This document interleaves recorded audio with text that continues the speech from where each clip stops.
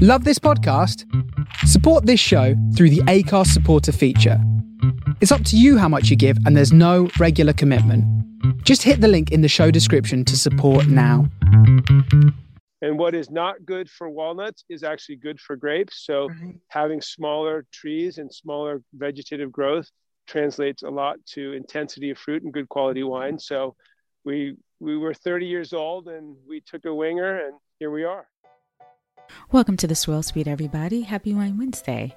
On this episode, we talk with co-founder of Obsidian Wine, Peter Molnar. Peter began his adventures in wine as a teenager, suckering and tying vines and driving irrigation factors during summers in the vineyard where his father grew grapes for Napa Valley wineries. Listen to his full, amazing story right here on the Swirl Suite. Cheers. It's so cool that it's actually snowing up here. So can you see the snowflakes? Actually, I did just see a couple. Yeah, it's snowing up here. You see a couple against his jacket. You can see it. Wow. Yeah. Oh, maybe it's like 38 degrees here, so I may have to put on my cap somewhere. Oh, I see the snowflakes now. Yeah, and you might need some gloves. Oh, wow. Yeah, 38. I thought we left cold temperatures behind. Yeah, well, we get these cold shots from coming down from the north this time of year. It's almost 3,000 feet in elevation, so it can get pretty cold here. Nice to see you. Nice to meet you. Yes. Hi, Peter. How are you? I'm well, thank you. So where are you? So I'm at the top of Obsidian Ridge. We are the highest vineyard in the Mayacamas Mountains. The Mayacamas separates Napa and Sonoma valleys. This is an abandoned walnut orchard that we found 22 years ago. Planted it 20 years ago, and we make our Obsidian Ridge wines from here. So that's where I am right now. And we're just up here doing winter work, and I thought I'd come up and speak with you all while I'm up here in the vineyard. How do you I didn't expect it to snow. How do we find the vineyard? How do you find an abandoned vineyard and just start producing such great fruit to make this marvelous wine? Yeah, well, that's a good question. I'd love to say that we had a grand strategy, but a lot of life is just serendipity and luck. Our parents found an old dairy cattle farm in Napa Carneros 45 years ago. And it was when my brother and my turn, I guess we just had the same kind of feeling but the story of West Coast winemaking isn't finished. It's still being written. So what happens when you go north and along the Mayacamas Mountains? So the Mayacamas Mountains, it means in Native American, the home of the mountain lion, or also the cry of the mountain lion. There's two different ways of saying it. But the Mayacamas has produced this amazing mountain Cabernet, Mount Veeder, Spring Mountain, Diamond Mountain. Howell Mountain is not the Mayacamas, but it's right across. And we thought, it'd be so cool to find something that's a little bit further up the ridge. And so we started poking around in the late 90s, and we found this beautiful abandoned walnut orchard. I mean, behind me, it was 350 acres of walnuts, and there were these bonsai walnut trees. They were probably only 6 to 10 feet tall. They were dry farmed on this ridiculously rocky soil. And what is not good for walnuts is actually good for grapes. So having smaller trees and smaller vegetative growth translates a lot to intensity of fruit and good quality wine. So we were 30 years old and we took a winger, and here we are. Wow. So I mean, look at that view behind you. That's so picturesque. So right behind me. So this is Mount Canocti behind me there. It is 4,600 feet. And then behind is Clear Lake, which is the oldest geological lake in North America. It's 2 million years old. And this was once one of the most, it is the youngest volcanic flow in Northern California. In fact, this soil that we're on here, this was still exploding 10,000 years ago rather. Native American populations moved into this basin 14,000 years ago. So it was still exploding. And right behind me, on the other side, we have a 5-acre surveyed Native American archaeological site. And this is where they made tools out of this very sharp obsidian. It's not even a rock, it's silica, it's glass. Wow. So it's a spectacular spot area, part of California. Do you have hi Peter, I'm Leslie. Do you have any do you have issues with irrigation? Do you have to did you have to put in an irrigation system, or is it natural irrigation there? No, we did because the soils are so rocky. The water holding potential is very low. But that means we do have to water, like many of the vineyards in California, right? We have no rain here really between May and November. And so as it happens, we have a fractured volcanic zone below us, and it's not like a reservoir underneath us. It's basically like, think about it like an ossified sponge, and all the water hits the vineyard and this ridge around me and settles into that. Our hydrologist tells us we may be using water that's 600 years old. That's how long it takes to kind of percolate down there. But it's sustainable in that on a typical year, this vineyard will get about 120 million gallons of water, and we will use about 20 million gallons, but we will re-drip it back into the soil. So most of it goes through our system and down into the soil. Another interesting thing about that is that our power comes from a geothermal field that's right behind us. It's the largest active working geothermal field in the world. It produces enough power to power 2 San Franciscos. So all of our power is sustainably generated by those geothermal vents, which is much of the same activity that created the Obsidian in the first place. We're on top of what's called the North Coast Magma Pocket. It's one of the thinnest parts of the Earth's crust in North America. And we have a flume of magma right underneath where I'm standing that's kind of heating those geysers and created the volcanic activity that created all this Obsidian. So if you're a geologist, geologists love Lake County. Winemakers too, but geologists first and foremost.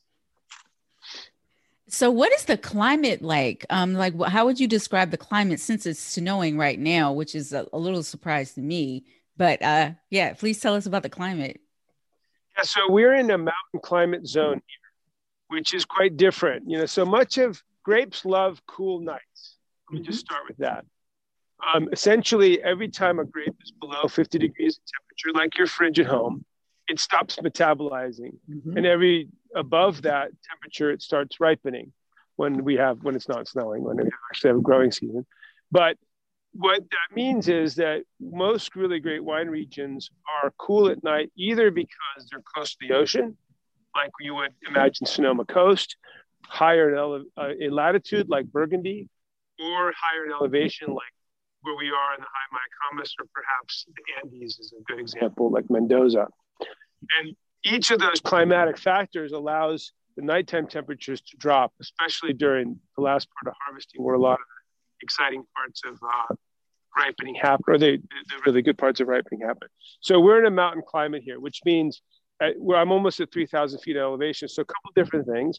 One is that we have a lot less humidity, and therefore the air does not hold heat so much. So if you live in a warmer climate where it's more humid, you can eat outside at night because it stays, warm until midnight. Like here, when the sun goes down behind the ridge, it gets chilly right away. Like if you go camping anytime, we're at 4,000 feet.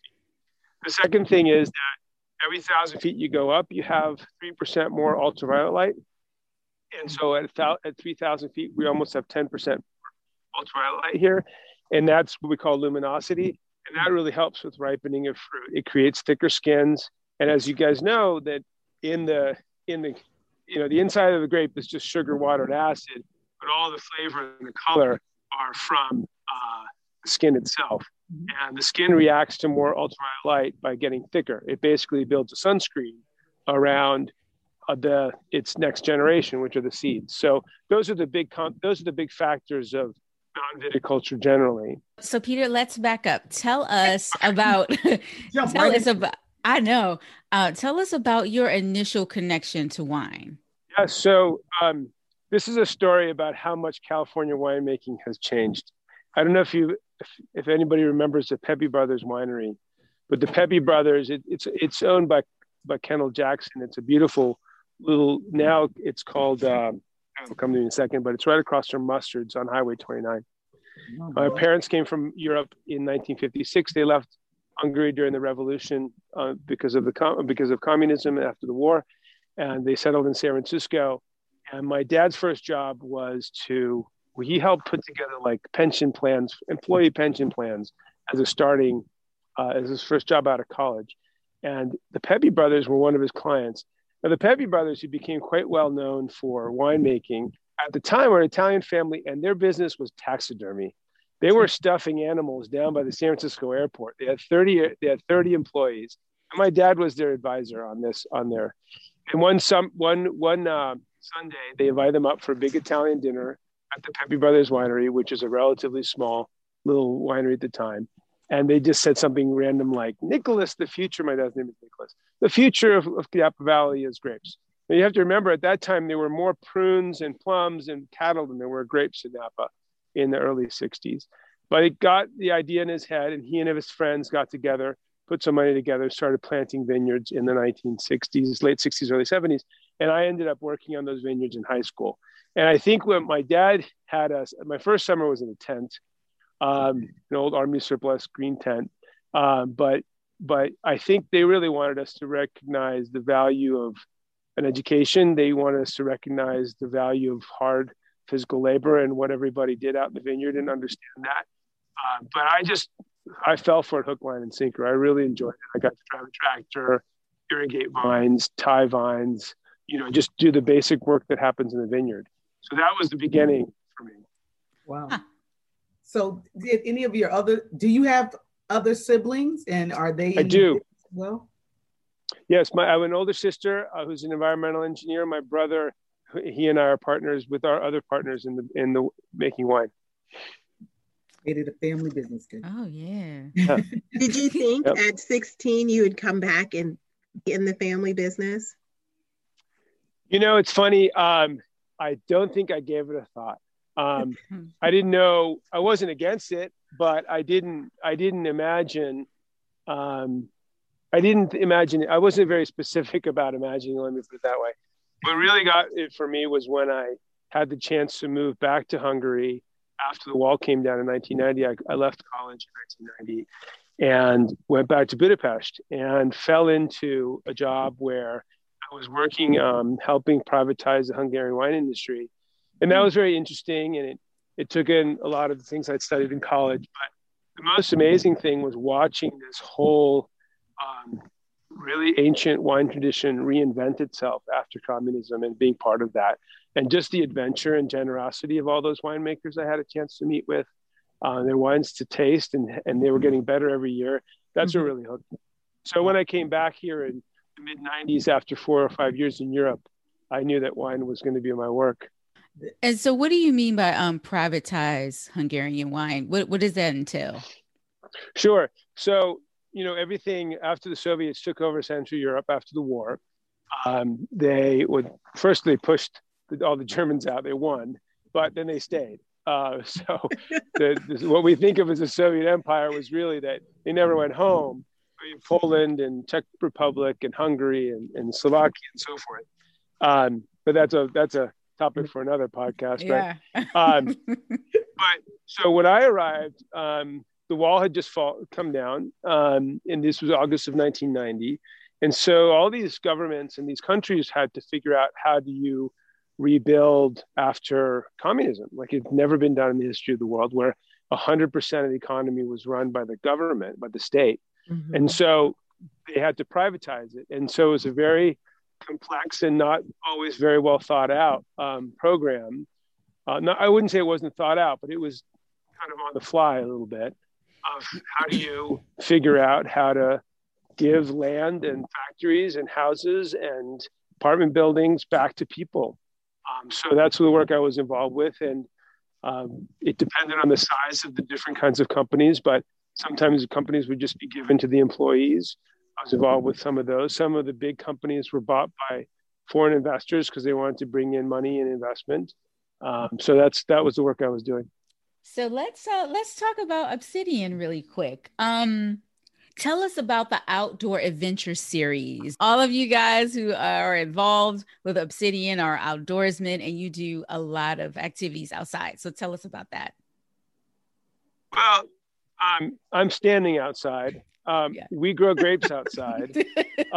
We have a feeling like it's probably appropriate to drink wine outside. So that's really kind of the logic. Meaning, so the adventure series, you could almost call it exploration series as much. So what we do is we have the big volcano. We have a geologist, so we do a hike a volcano series where the geologist will go through how this area was created and all the geology that went into it.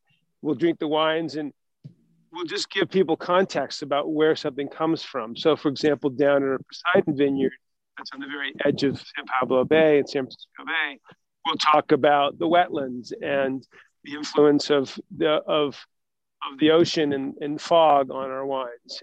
We're doing a lot of work right now with Hog Island. They talk about how oysters pick up different flavors from where they are. So look, it's about having fun. We should have fun when we're drinking wine, but we're really trying to bring it outside. I mean, look, there's a lot to say about going into a nice tasting room and it's all set up beautifully and you have your one glass after another. But I guess the difference is maybe if I were to use art, I just thought of this a second ago. It's you either see it in a museum wall or you get to go to the artist studio and see how they build it. So I think in a way we're trying to get people to come to the studio and say, this is why we think this wine tastes like this, because of the elevation of these rocks or whatever it is. I think it just makes it more, like, ideally, we want people to feel as connected to it as we are, in a way. Yeah. That's the idea. And girls, really quick, I actually put the link for all of the adventures in the email that I sent. Scan those really quick and just. Oh, girl, I looked. Yeah. Well, yes. So tell us what your, I guess which one you would select if you were to choose one. It was one on a boat. Yeah. Oh yeah. Yeah. The schooner that we do. The sail on the bay. That's the one. Yeah. It's a beautiful boat, and it's stable and great. You can taste wine without the glass falling out of your hand.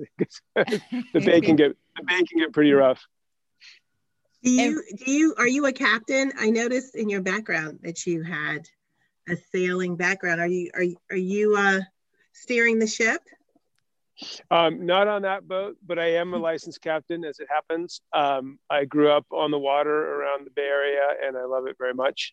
So it's part of the work other work I do. I'm involved with a couple of ocean research projects, as it happens, on the off season. Now, this backyard one, does that mean you bring everything to someone's backyard? You create an experience in their backyard? Yeah, so that was frankly a response to COVID. That's still awesome. And so, so it's basically a pop-up that shows up at your house. So we bring the wines, we bring the stemware, we bring the food, we bring a accompanying food. You invite all the friends that you want. You're as distant or not distant as you care to be. And then we do an outdoor tasting for you in your backyard. Oh, wow. That's super fun. I think I want to explore the forest of Tokai. Yeah. That was a tight second. Yeah. Second, girl. My God, I love Tokai. But I saw the boat and was like, oh, I'm on a boat. Like, that's all I can think about. And Tokai is a special place. And there's a saffron harvest. Oh yeah, I was just looking at that. Wow. No. Yeah. So do you pair? That's food? A couple who came up here. Sorry, go ahead. I was talking out loud, thinking of saffron and food and wine. Go ahead, sweetheart. I don't want to interrupt. Sorry. So that's a couple who came up here to Lake County, I think 5 years ago, and started planting saffron. I think they're a type of bush. I don't know. And they are now harvesting saffron once a year. It's called Peace and Plenty Farms. They're just down the road from here, down by the lake. And what's kind of a fun part about being up here, there's a really old and still vibrant agriculture tradition up here. There's pears, walnuts. People are raising cattle, sheep, goats, etc. as well. So it's not just grapes. Wow. And what is down the rabbit hole? Right. Down the rabbit hole. So, everything we've done has been a little bit down the rabbit hole, is the way we think about it. Like when our parents found the Carneros property, and it was the first property to be planted in Southern Carneros, or when we found Obsidian Ridge, or when we started working with Hungarian oak, we've always just enjoyed exploring and finding these different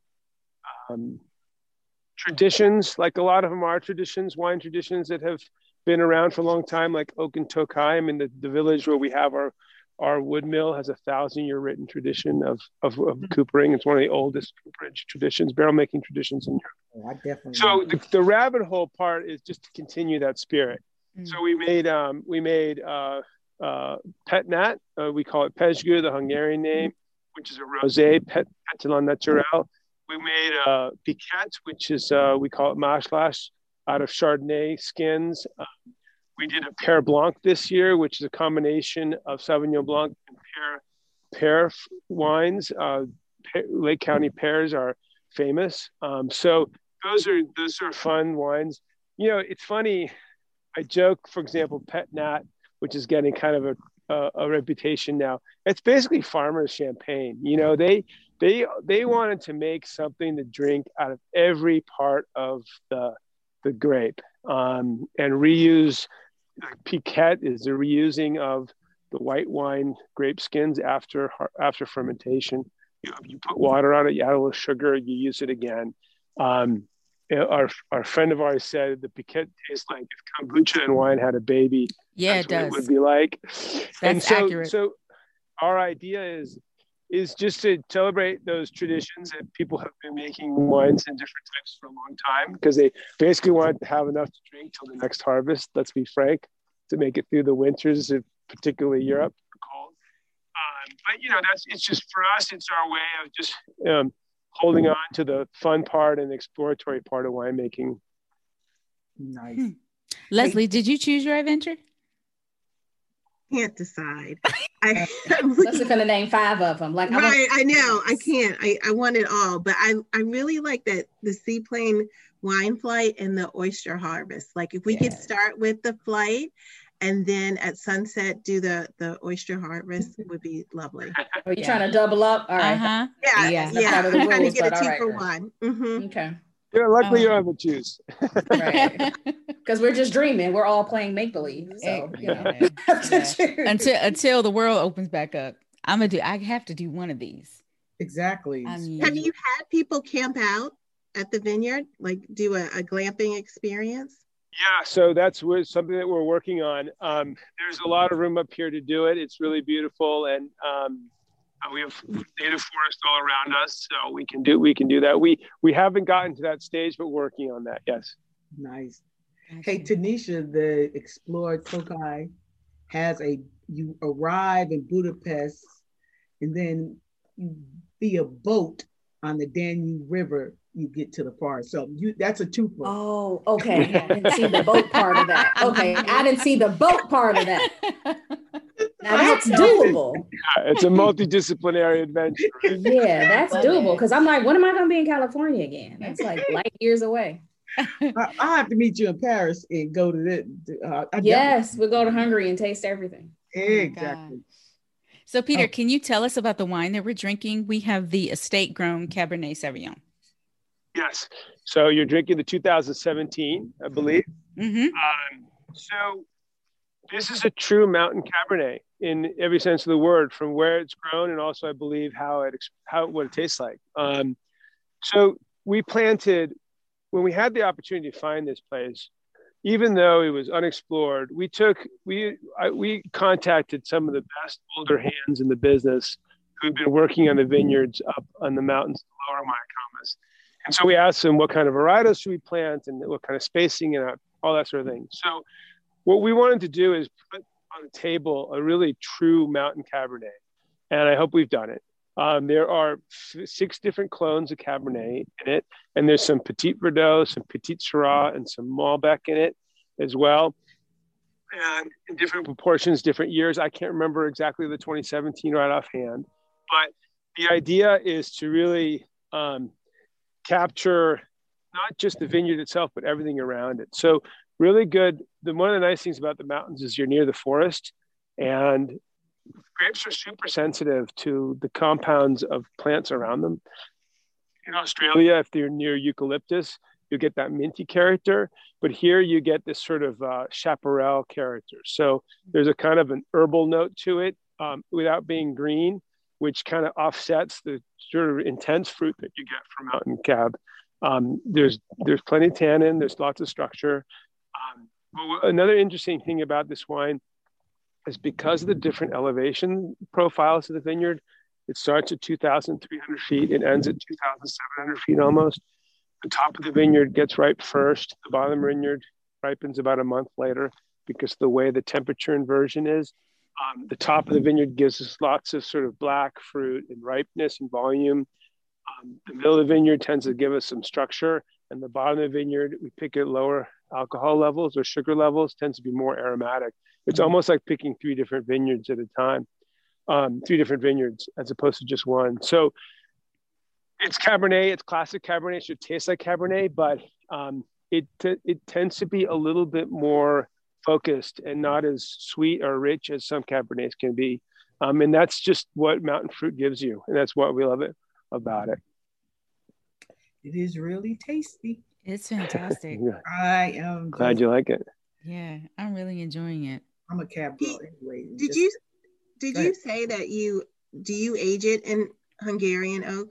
I don't know if you mentioned that earlier. Okay. So one of the random rabbit hole adventures we fell into in Hungary was finding a cooperage. It was in the midst of privatization, as I talked about earlier. Spontaneous privatization was the code word for it. Basically, just gave the company to the people who worked there and said, "Good luck." They didn't give any money, they didn't give any backing. They just said, "Do your best." And so, as it happens, we were introduced to this cooperage. At that time, there were about 22 people there. They were actually making planter boxes for a Home Depot type company in Austria to make men's meat. We worked with them, and now we're back up to 66 people, and we are distributed all around the world. So it's been kind of a good story. But one of the things is that we found out that was unique about it was all of the oak came from the Tokaj region. And what makes that really interesting is that Tokaj and the mountains around Tokaj are one of the youngest volcanic flows in Europe. And they're also quite cool. So they create very tight-grained trees that are quite dense. And they are all of Quercus petrea. They're one of the 2 species in Europe, but there are only 2 forests in Europe that have 100% Quercus petrea, Trancé in France, which is very highly respected, and Tokaj. All that being said, it basically is a very aromatic wood. It tends to be more aromatic and less structural. So it tends to give less tannin in the wine. Sometimes the barrels are used very much sometimes we call it frame up wine, give it structure. This wine doesn't need structure. It has plenty of fruit structure itself, but we really love to accentuate the aromatics because that's, let's face it, we're all biologically attuned to good fruit and sweetness. That's really what we like. And so this oak is particularly well suited to mountain fruit because it tends to heighten the fruit character of it and then really bring up those high tones. And what's interesting about Cabernet, Cabernet is such a great grape, but so often misunderstood. Here's why I say that. We think of Cabernet as just being powerful, and it is. It's great with steak, or it's a substantial wine. But really great Cabernets are also very pretty. And by that, I mean that the high tones of like lavender and rose and those kinds of even orange peel, all those things, if they are part of that whole structure, that makes Cabernet really exciting. And that's what you get when you have slightly cool finishes to harvest, because some of those high tones remain. If you are in a warm area, and let's face it, Napa is in a warm area, we're the same latitude as Morocco. The only thing that keeps us from being like the climate of Morocco is the very cold Alaska current that comes along our coastline. And Napa makes delicious Cabernets. We all love them, but we've all had Cabernets that are just a little too sweet, a little too heavy. That's what happens when you lose those high tones. It's almost like the high tones are a yin and yang thing in good fruit. So ideally, our oak use, going back to the question about oak, the reason we use this kind of oak is to maintain those high tones in fruit in the wine. I've never heard anyone, and please don't take this the wrong way, describe Cab as sweet, but I understand what you're saying. Yeah, I definitely, that is an interesting way of describing it, and I never looked at it that way before. So it's not necessarily residual sugar sweet. No, I'm not. Yeah, I'm not saying that at all. No. But the effect, we talk about this all the time. But if you add on the fact that, so alcohol is sweet in of itself, right? The ripe fruit is sweet in itself. Yeah. Sometimes barrels can give sweetness. Barrels have a lot of vanilla in them, especially French oak barrels. So you start adding those three things up, then it gets, then you kind of tip the balance.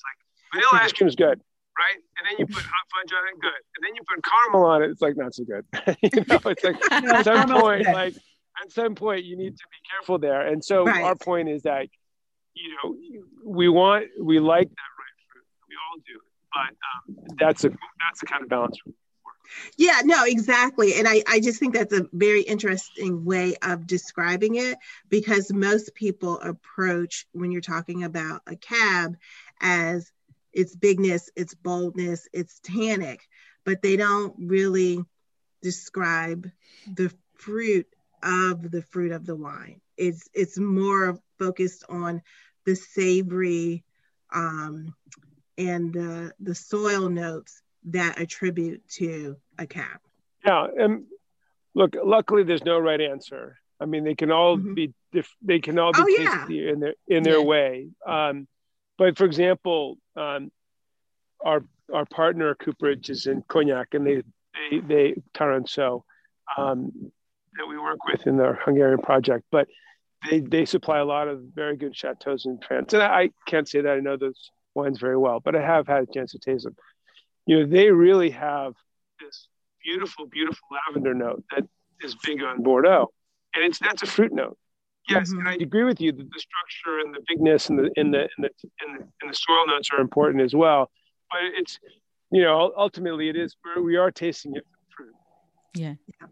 I love when a big wine doesn't come across and slap me in the face. Like, this is a big bodied wine, and the alcohol is 14.6. It's high, but I can't tell. I can't smell it. It's not sharp on my nose, and it's really nice on the palate. It's extremely very well balanced. Yep. Yeah, it's well balanced. Because I was nervous when I saw the alcohol. I was like, oh no. What is happening? California. It doesn't have that hot feeling in my mouth. It extra heavy. Mm-hmm. Yeah. I'm going to drink it tomorrow with a hamburger, but like a fresh, real burger. But. Well, we taste things in a sort of matrix, right? So if one thing jumps out, it's probably just not in balance, right? If this wine didn't have as much tannin or fruit to it, then the alcohol really would show. Yeah. Right. Where can folks find this wine outside of California? Can it be found here on the East Coast, and what distributor? So we are in 43 different states around this country. MS Walker carries us, for example, in the Boston area. In New York, it's what's it called? The it'll come to me because they merged. I can never keep track of it. But we've had really good representation in the East Coast, and all those are on our website. The various distributors for each winery for each state. But yes, we're widely distributed. We're not in a lot of big box kind of total wines and so forth. We are in a few, mainly sort of restaurants and smaller wine retailers. But these days also we ship a lot of wine direct as well around the country. Okay, excellent, awesome. So just a few more questions, and these will be just like random and fun, and you just give us whatever answer that comes to your mind. And the first one is for everybody. Name something you wish people did more of. So mind their business wouldn't be a good thing to say. I mean, that's I an was answer. thinking like, yeah, other people. Okay, Peter, I just had to give you a feel of how silly we can be sometimes. Sure. How about take deep breaths? Oh, I love that. Yeah. You know, I love that. Things will work out. We'll just have to take deep breaths and being generous. You know, I think one of the things all of us, generosity is something we all value, but I think during this last period, especially, just the generosity of friends and people you don't even know, and just, you know, our people who have supported our winery and bought our wines, and hopefully our work has its own generosity, bringing a bottle of wine to the table after during a harder period of time. One of the great quotes I heard, or this last couple of months, was that science will get us out of this mess, but wine will get us through. For sure. Big facts. I agree. Yeah. Facts. Yeah. I agree. I love that. My answer is just shut up sometimes. Everybody does not need to know your first burning opinion about something. Exactly. Sometimes if you don't have anything nice to say, just be quiet. They don't need to know your second opinion either. Like sometimes just like, no, just no. Yeah. Yeah, I read a great quote the other day like that. It said, if you can't be positive, then please be quiet. Yes. Yes, exactly. People don't do that enough. Nope. So, yeah. Right. No. Leslie, anything before we move on? Thank you.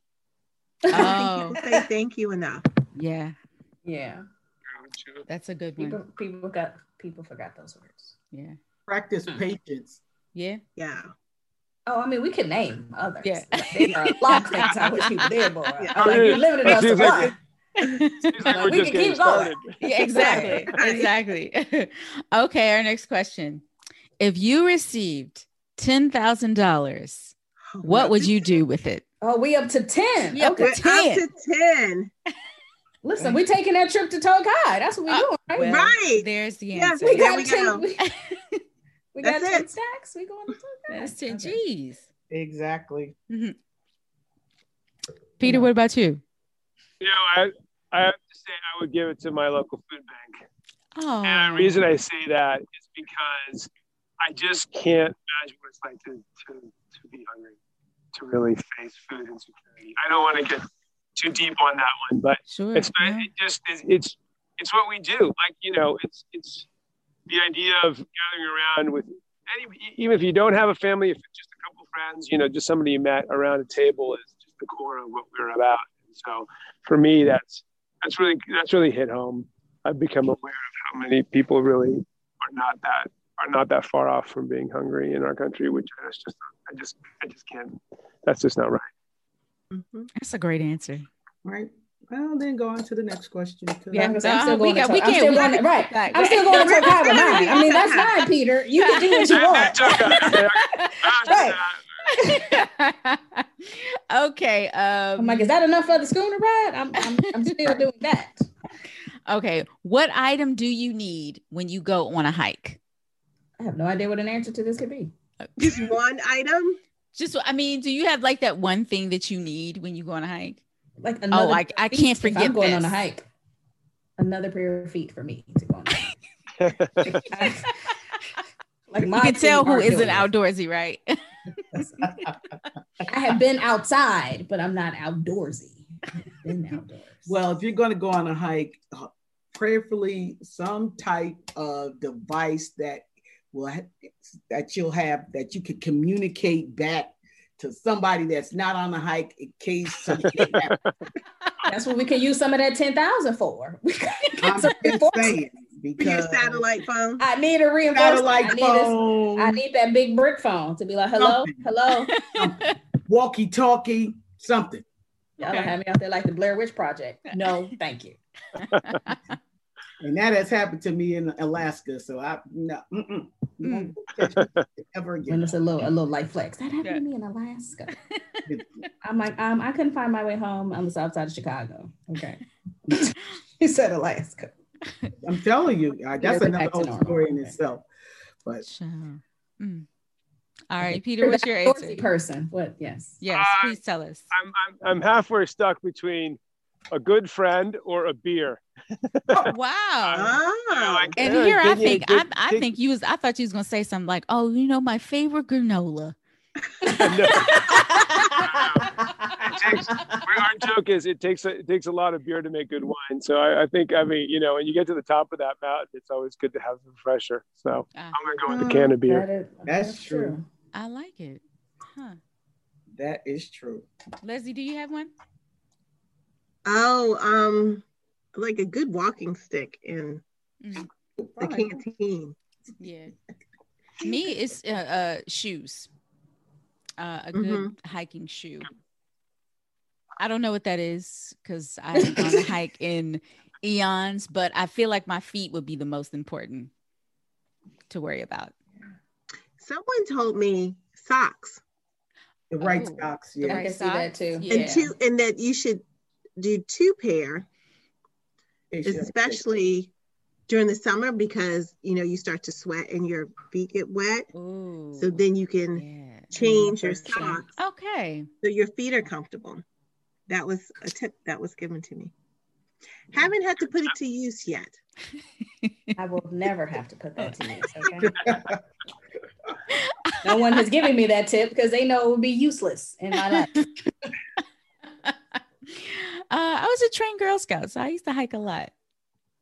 No, I've eaten Girl Scout cookies. Oh my gosh. All right, last question. What is your favorite shellfish? Oh, easy. Oysters. Oysters. Yeah, this one was hard. I was like, what? Yeah.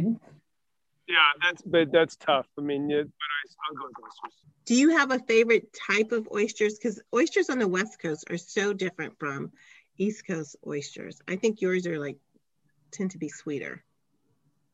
Yeah, I don't have a favorite one, honestly. I mean, I just think they're all good. There's actually just Hog Island, we do a lot of work with Hog Island Oysters out here in California.